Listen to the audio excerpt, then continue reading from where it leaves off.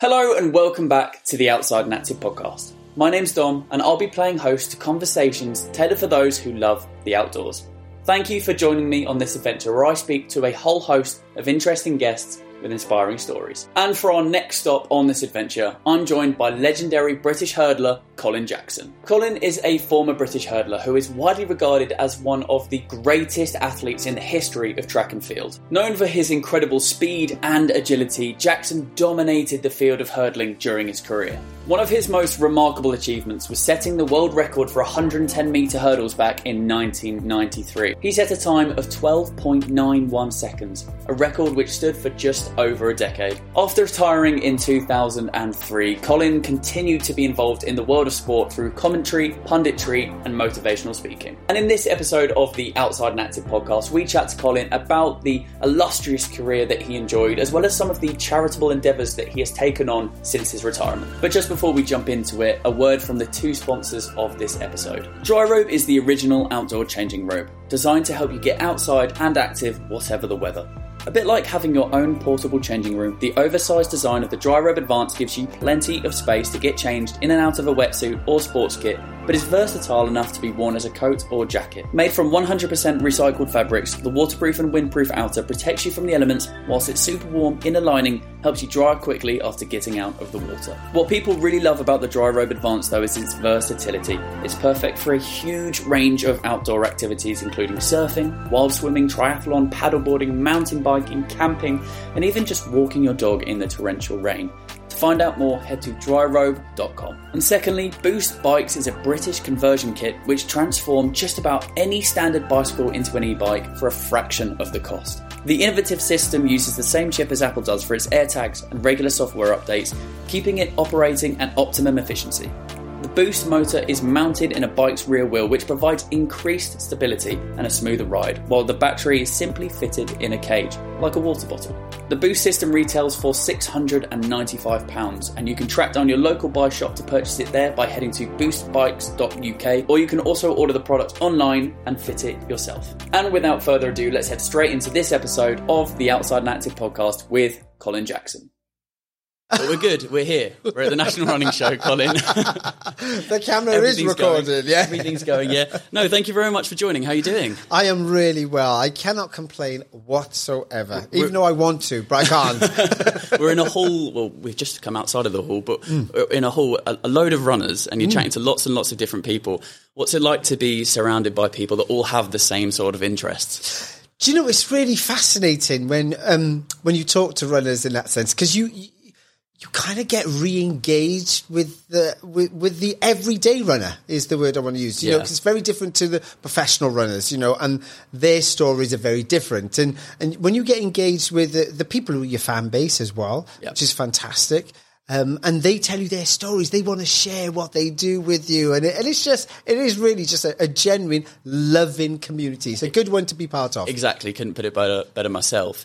Asking you a question that I ask to everyone that comes onto the podcast, and what do you love about being outside and active? What's not to love? I mean, that's the thing I always start with in that sense. I mean, we are designed not to be indoors and sitting around. We are designed as human beings to get out there and enjoy the real loveliness of the open wilderness, you know, and I see that from running, from walking, you know, I ski, I snowboard, I'm very active. I just recently, I know you're looking at me thinking, Colin, why don't you grow up? But I've just literally started skateboarding. Never skateboarded in my life. Just started skateboarding. I can't claim to be a cyclist when I own an e-bike. But in the same breath, you know, it's just being active and just being outside. I absolutely love it. You can't beat it. Because you've played sport from an early age. Yeah. Obviously, your main sports, football, cricket, rugby. Yeah. Where did you then start to find athletics, and how did you then realise that, I'm actually quite good at this and I might have to focus on this and kind of drop the other ones? I realised I was good at athletics the day I retired. Because I realised I wasn't good at anything else. So I realised I must have been good at this thing here called athletics. But, you know, I got into athletics. It was always quite interesting, really, because like you say, I did all the other sports as well, played at really decent levels. But say to youngsters, I got into athletics from being lazy, right? Now, hear me out when I say this. Yeah, right. Let me hear me out when I say this. So I was 15 and I had to make a decision whether I was going to play cricket or doing athletics. Now, how I made the decision was there was a race and a cricket match exactly the same day. And the cricket match was a 3-hour drive away. The race competition was 5 minutes walk from the house. And of course, I'm lazy. I'm going to take the athletics around the corner. I wanted to get home to watch Grange Hill. Bish, bash, bosh. I ran, did my business, came home, never picked up a cricket bat again. And literally, and I'm not joking, that is how I made that decision. Yeah. It's like a sliding doors moment. Yeah. It's like, going to go with that one. And it's bizarre because if the cricket match had been closer, I would have made the same. I would have just played cricket, and athletics would have just gone by the wayside. Was it quite similar in terms of, because I enjoy my cricket, I know a lot of people, maybe not like cricket as much, but love cricket. So 2 questions: what were you batting, bowling, and then was it quite a similar level? And then you just decided to go down the path of athletics. My cricket level was most probably better than my athletics level at that age, because I was an all-rounder. So I used to open the bowling and I used to bat at number 4. Oh, right, so okay. I was half decent. You're right. Yeah. Fielding in the ring as well. Yeah, I was half decent as a cricket player, and I played for the county. That was schoolboy county cricket. So I was pretty decent at it. And there's always that saying, and they say, if you can see it, you can be it. And our family was from Jamaica in that sense, and I had lots of the West Indies team when they used to travel. I used to go to my grandparents' house, and so I used to see them a lot as well. So I used to think, well, that's what I want to be. I never saw sprinters or hurdlers firsthand coming to my grandparents' house that I was going to witness running later on. So, I was very much steering towards that cricket line, and just laziness took over. I like that. That's the message. If just be lazy and it will be success. Yeah. If you told me I'd have to work this hard, I'd have stayed with cricket. Trust me. So that was around sort of 15-year-olds. Yeah, 15. So then 4 years later, considering there's that sliding doors moment, you're winning medals. Yeah. So what's happening in that 4 years? Is it really intense? I'm gonna really work on this. No, not really. I think you just keep going, you just develop, and actually at that stage, 19, I won the world junior title in the highs, but I actually went to those championships to do long jump, hurdles, and the 4x1.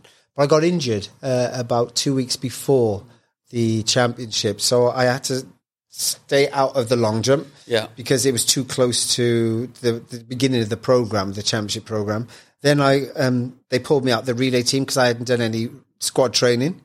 And then the only thing that was left was hurdles. So right at the back end of the championships, I tried my leg and it was okay in the heats, and I pushed a little harder in the semi-final, and then I win the final, running second fastest time ever as a junior.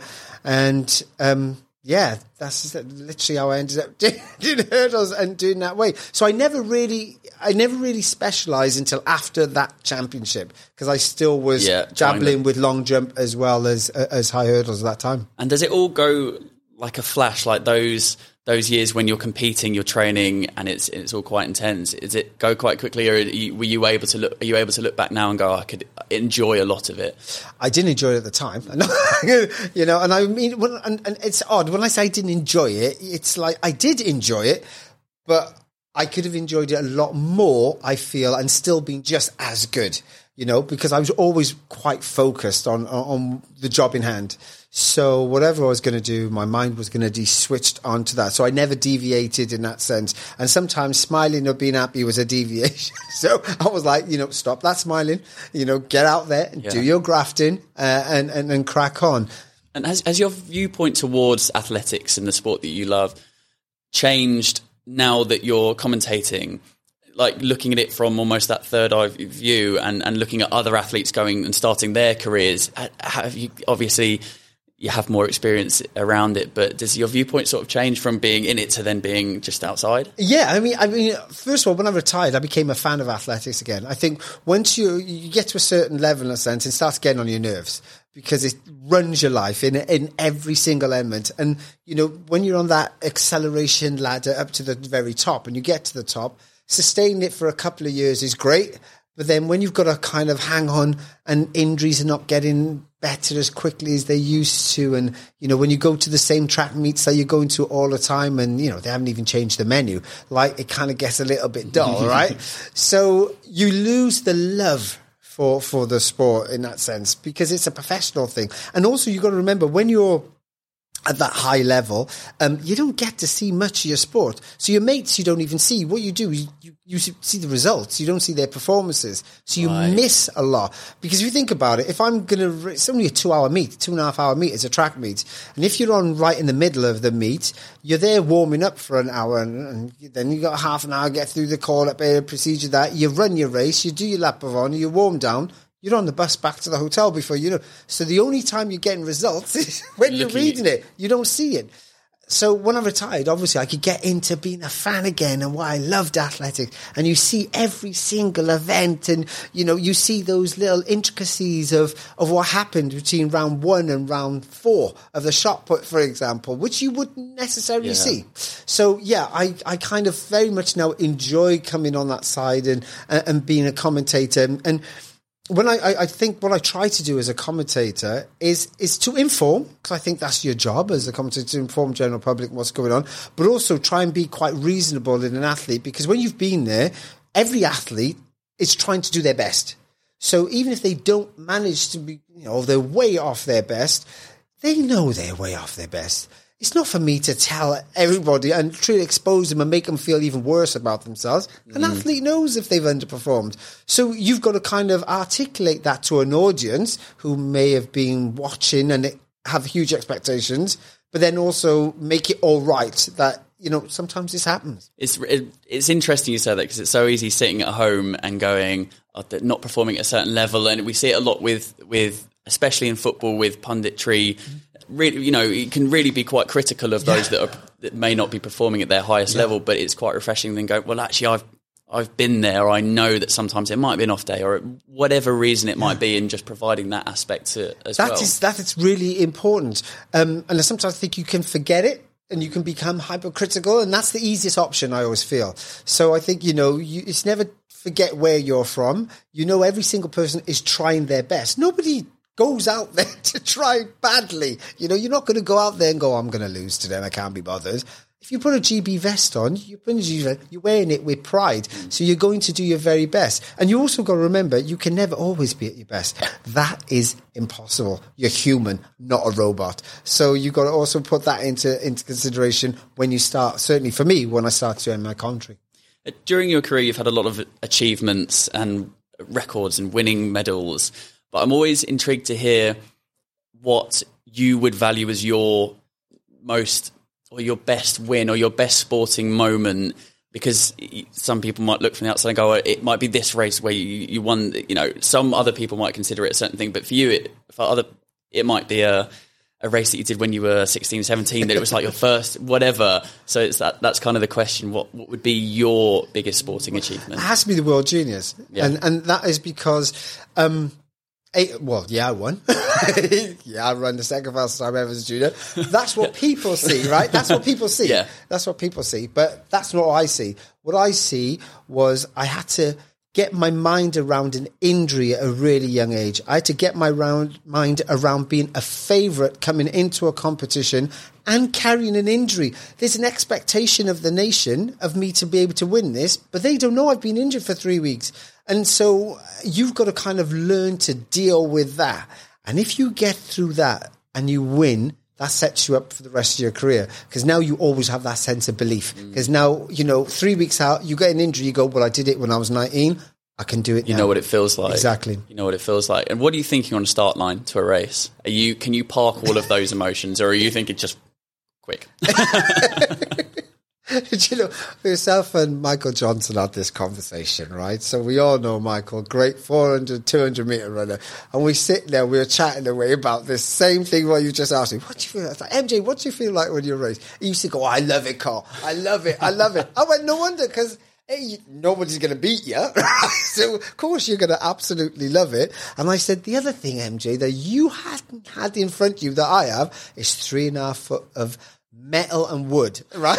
That if you hit them, they flame inert, right? I was going to say it. It looks like they hurt. Yeah. So, I always had that sense of anxiety, courtesy of having that in front of me. So I said to her, if I didn't have any hurdles in front of me, man, of course, I'd love it.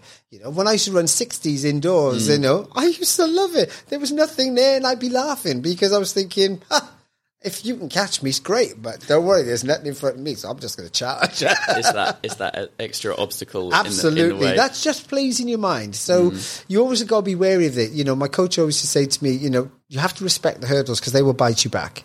Yeah, you can see some of the injuries I can imagine. Did you have a favourite place to complete, or do you still have a place that now you like to go and do punditry for? To compete, I would say Rome. Because of the place, or because of the stadium, or memories there? Rome, because it was always the start of my race season. So even if I may do some early season races in Germany and just get myself in, but when I was running early in Germany, I was still just coming out of winter training, so I wasn't really ready. But Rome would always be our target in that sense. Because conditions, it was always 26, 27 degrees, perfect. No wind, still completely. And also they had a full-on warm-up track right next door. An early season, especially over high hurdles, you haven't quite got the race skills ingrained, so you need to be able to warm up properly. So Rome would always give you that opportunity, and then from there you just go in and compete. And I think I most probably, I don't know, if I raced in Rome 10 times, I'd have won 8 of them. Yeah. So it was a good place, for me to. Was there a place that you went, oh, we've got to go, we've got to go? yeah, loads. The rest of them. yeah, all but Rome. It's funny. I'm going to kind of flip that question for you a little bit. And it says, there's places I went to I never won. Right. Of all the years I went to, but I enjoyed going there. So Lausanne, I never won the meet in Lausanne. And bizarrely enough, Lausanne ends up the track where I lose my world record outdoors. So it's quite interesting that of all my attempts of trying to win that race, I never, ever, ever won it. Second place was normal, but I could never just take the victory in Lausanne, which was just an odd thing. Really strange. You mentioned world record there. I have to ask the childish question of what does it feel like to go, I'm holding a world record, something that no one in recorded time has done before? It's all right. Yeah. Get used to it. Yeah. Do you know what? Are you trying to break it yourself again, or are you quite defensive of it? Or is it just like this is... It's an odd thing. It's a really odd thing. Because I always saw it, and I know you're going to reach over and slap me across my face when I say this now, but it was just like my PB. So, like everybody has a PB, right? And you always want to do a PB, don't you? You want to try your best to be, but sense tells you can't always do a PB. So, it's just happened that my PB was the best PB out there in my event, right? But I wanted to do a personal best every single time that I kind of compete. And it's very different. And I kind of did it by winning the world title. But my objective was to win the world title at that particular time. And it was a really different challenge when I was trying to break the world indoor record because, and I saw it very different as well, because I remember every race I was going into, I was trying to break the world record. Right. And that's a very different way of setting a target in that sense, because my focus wasn't on my individual performance. I was kind of taking it there. I want the world record. I want the world record. Of course, I did it eventually, but I never appreciated all my other performances on the way to breaking the world record because I didn't achieve the goal of the day. So even if I won, that was irrelevant.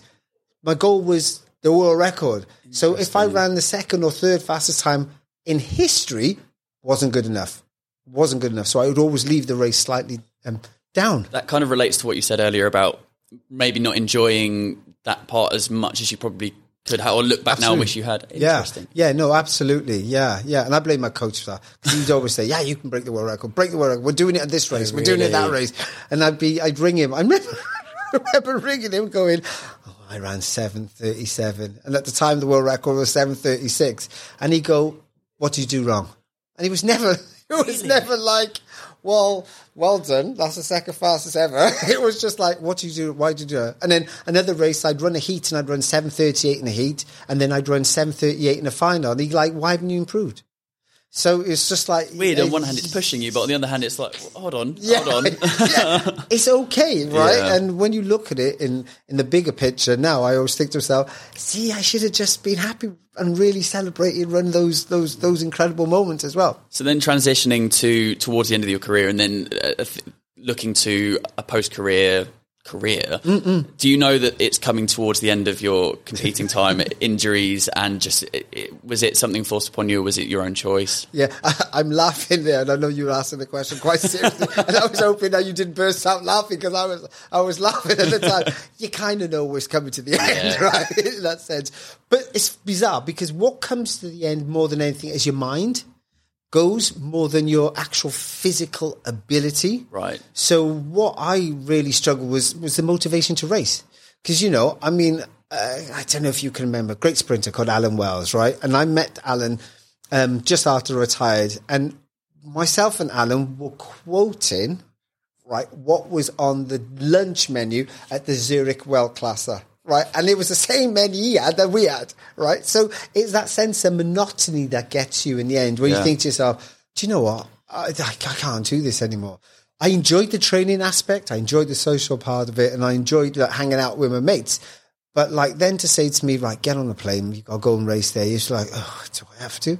So your head goes definitely before the physical side of it. So the day I retired, I could have still ran the next week. There's nothing wrong with me physically, which I think is the best way to go out. It was on your terms. And did you have an idea of what you wanted to then go into? And obviously we did chat about bits and pieces, but did you know, okay, I want to do some commentary and I want to do my own thing as well? I wanted to fall off the radar completely. Really? Would you believe that? How's that worked? Yeah. Yeah, how's that gone for you, Colin? Yeah. I did. And I remember when the BBC first came up to him, Martin came up to me and he spoke to me. A guy called Martin Webster came up, who was our exec at the time, and he said to me, right, we'd love you to do some punditry and some commentary for us, and what do you think about that? And I said no. Oh, really? You said no straight away? Sorry? I was like, no, I have no interest in that. And he said, oh, okay. And he said, well, you've had a long athletics career. Why don't you just give us 2 years then? Just give us 2 years and see how you feel. And I was like, I really don't want to do it. And he's like, why? And I said, because I've given enough already. I just want to vanish, if you don't mind. And he went, give us 2 years. And that was in 2003, and 20 years later, maybe he said 2 decades. I don't know. In the fine print. Yeah, exactly. Maybe that's what it was. But so I didn't know real incentive to go into anything like that. But I really did know what I wanted to do. If I could have done anything, I'd like... Now, do not laugh when I say this, but I'd like to have done sporting documentaries, history sporting documentaries, because I find history quite interesting, and I think it's always interesting for people to see where things started to where we are today. So history docs are all things that I wanted to get involved in and produce, but they kind of forced me on screen instead. Well, I was going to say that's one thing. Strictly Come Dancing is another thing as well. That's not quite hiding away from. I know. What was that all about? But it must have been an amazing experience as well. But do you know how I got involved in that? Was because my mate was producing the show. Oh, really? So, because Gareth was one of the producers on the show, and he asked me, he said, oh, do you fancy coming on this show? And I was like, what is it? And he was like, oh, it's a dance show. And I was like, it's not happening. And he went, oh, go on, I think you'll have a laugh. And he kept badgering me. And then in the end, I kind of gave up. I went, all right, okay, I'll do it. So, yeah, I went on Strictly, and it was one of the best things I've ever done. Thoroughly enjoyed it. A lot of people, when they come off, say it's so intense and it's week to week, and obviously when, like yourself, go further into the competition, it's a lot, but they say it's just the best experience. If anyone has the opportunity, go and do it. Yeah. I mean, I don't know how to describe it apart from it's a whole heap of fun. For me, I used to say to people, it's the best bit of athletics. Right. Now, and it's hard, and it's hard for me to actually explain what I say, but it's the truth. The best things that I loved about athletics, Strictly provided. So there's a competition, which athletics is great, but there was no pressure in this competition, so the pressure of the competition, I wasn't so keen on, but liked the competition element. So that's what you get in Strictly in that sense. Learning a new skill all the time. So always upskilling yourself, making your body move, etc., etc. So it just delivered so many things. Amazing. So tell me about Go Dad Run and what it is and why it's so important. And tell me about it. Yeah, so I did set up Go Dad Run with my sister initially. And what we tried to do then was an event where we just tried to engage with men specifically and prostate cancer in that sense. Two of my uncles had it and one unfortunately died. And we realised certainly in the Afro-Caribbean kind of family, the extended family in that sense, it was 1 in 4 men would get prostate cancer, and because men don't speak, they end up suffering, and we lose so many great men for no reason. And I looked really close to my family in that sense. My uncle, who was really talkative, was the one who survived, and my uncle, who hardly spoke, was the one who died. So it was a clear thing then that it was really important to make sure we get this communication out there. And it was really great to get that under our belt, myself and my sister, and we worked very hard to get it going. And in the end, we saved so many people's lives. And when you get messages on the forums saying, without this, we wouldn't have got tested, and if we didn't get tested, we wouldn't be here today. And those are the type of things that really, for me, that really make you feel just great, that you've done a good job. Yeah, and you're making a literal, tangible difference to people's lives. And Absolutely. It must be, like you said at the beginning, you have people today coming up and tell you about their story. Yeah. I'm sure as well you have times where people come up to you and tell you about their story, it's in that sort of, in that world. So it's a massive thing. Yeah, no, it is. It's huge. And I think once you started seeing that and that kind of, that magic, I use the word, that magic happening, that you're communicating with people and you are making a difference, I think that's when it kind of swung me over then to start working with the Wings for Life World Run team in that sense, because it was a similar kind of thing we were trying to do. First of all, bring awareness to spinal cord injuries, because that's really important, first of all, because people don't really get it, but also to the foundation of what we're trying to do and how we spend our money in the foundation. And that is solely for spinal cord research. We want to find a cure for spinal cord injury.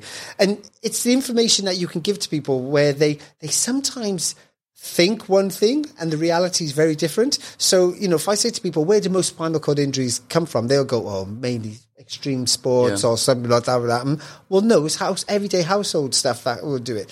Car accidents are the things that create most spinal cord injuries.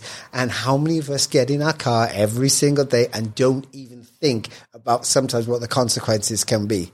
So, this is where you get that storyboard across to people, let them understand the importance of what we're trying to do. Yeah, well, you've segued it perfectly. And we're in the top as well. Yeah, you've been at the National Running Show today chatting to loads of people on the stand here and talking about it. But give us a bit more about your involvement in it. And obviously you've spoken about the aim there and the spinal cord and finding that cure. But the event as well, because that's an amazing thing. When you look on the website of this, it's a virtual run. I mean, you put it better in your words, but it looks very cool.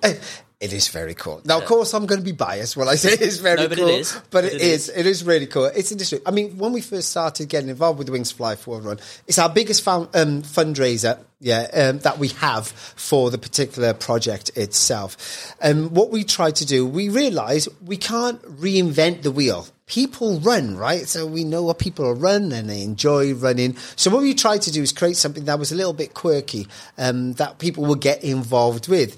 And so when you have an event where the actual finish line comes to you and you don't run towards the finish line, was first of all trying to get people's head around that, right? So initially what happens, you start 30 minutes before our virtual catcher car in that sense.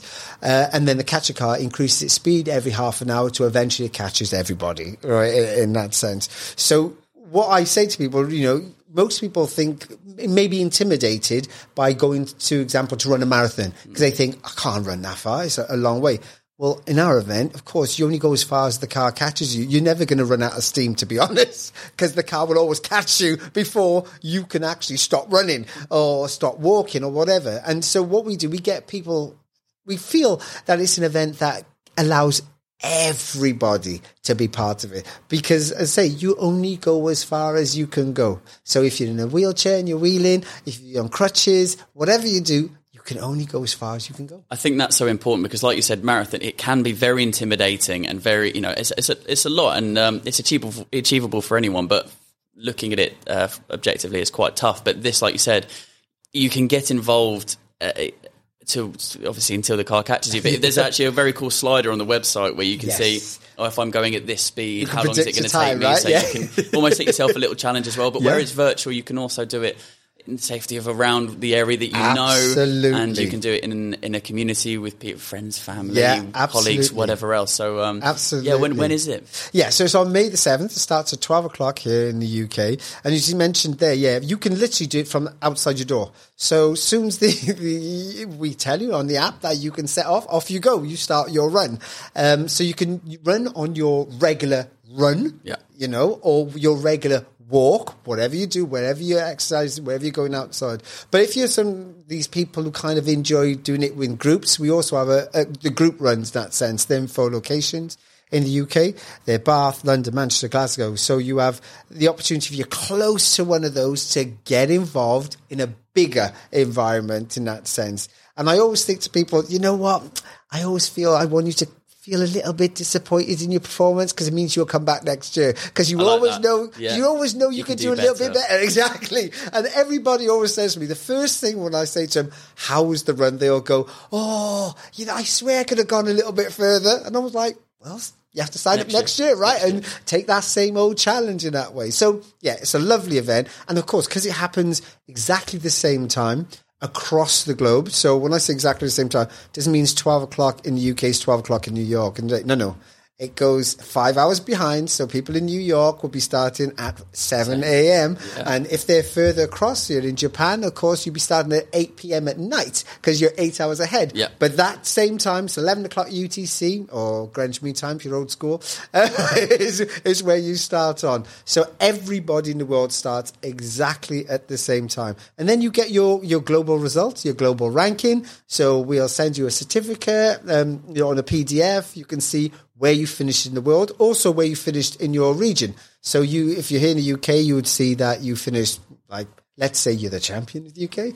You're the champion of the UK and you were 4th in the world, for example. So you will get to steer where you are. So that's why it's a lovely event to get people, we connect in people from around the world. Because you could be here in the UK, you could have family in Australia or family in South Africa or in the United States, and you can all run the race same time and set yourselves a little challenge. Who's going to be the champion? It's a lovely inclusive event, and it's also raising money and awareness for such an important thing that you spoke about before. Yeah, it is really important for us in that sense, and we really let people understand why we are doing it. Spinal cord research is so underfunded, and I've spoken to lots of the scientists along the way, and they've all said the same thing, that we will find a cure. It's only about time. And what buys time, as we know, as it so successfully did in COVID, was cash, right? When cash gets thrown at something, you get the big brains on it, and we will find a cure. Absolutely. So when I'm signing up to it, after listening to this, where do I go? Go straight on the wingsforlifeworldrun.com website. That's the easiest place. You'll get all the information there. If you're a little bit funky and you're going on the Red Bull website, you can also find a little bit of a link there, because we're really fortunate that Red Bull cover all our administrative costs. So every single penny that is raised during the Wings for Life, or any time you see our Wings for Life logo, 100% of that money goes to the research. So not a penny is screamed off for likes of me. That's all covered. A couple of quick questions, general questions before we let you go. And thank you again so much. It's been really enjoyable. How do you keep fit now? Because you are very fit and you keep active. You can see it on your social media. But that's almost like that personal motivation. Yeah, like I said, I enjoy going outside. So I walk, and I was just explaining to somebody just recently that I was saying that when I walk, my walk's about 6K every morning. And so where I live is by the coast, and so where there's always coast, there's always a little bit of hills. So I walk mainly on the flat bits, and then when I see a little bit of an incline, there you go, you'll see me sailing up there. So I kind of do that. I also love the gym. I always loved the gym when I was an athlete, because you always stay dry and it's warm. It's great, right?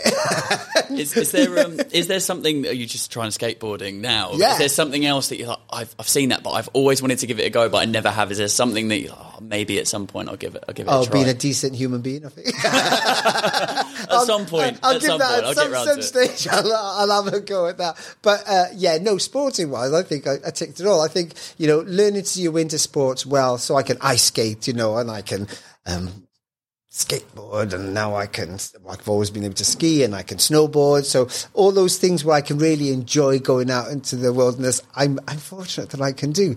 Amazing. I really realize I got a blessed life. I can't complain. Love that. And the final thing for me, it kind of leads on from that, is that I love to ask people that come on for a piece of advice for the people listening and for the guests that are on the podcast as well. And it can be about anything. It can be small, big, whatever. What's a piece of advice that you would leave that you might have heard that you'd like to pass on, or just from you? Do I'd always say to people, enjoy what you can do. Because you never know what is around the corner. One of the things I always say to my mother when we go to places and there's the elevator and there's the stairs, and I always say, Mum, do you know what? Let's take the stairs. And she's like, no, elevator. And I was like, you know what? There'll be a time you won't be able to take the stairs and you have to ride the elevator. So let's take the stairs. And she's like, you're right. Just you think about a moment, So give yourself always that little bit of time. Just think about that particular moment and enjoy it. Colin, thank you so much. It's been great to have a laugh, and we're looking forward to the Wings for Life World Run. Thank you very much. May the 7th. Thank you very much. Take care. And thank you very much for listening to this episode of the Outside Active podcast with Colin Jackson. I had a really, really lovely conversation with Colin. He was a really nice guy, and really interesting to hear about this amazing event which is coming up in partnership with Red Bull. So you can check that out by heading to their website. There will be a link in the podcast description. And thank you again to Colin for coming on. I hope you enjoyed this episode. For more episodes, please hit that follow or subscribe button on YouTube or on Apple Podcasts, Spotify, wherever you listen to this episode. Leave a review and also pass it on to a friend. If you think they'd enjoy it just as much as you, then let's grow this Outside and Active community. We'll be back next week with another episode, but until that time, enjoy the outdoors.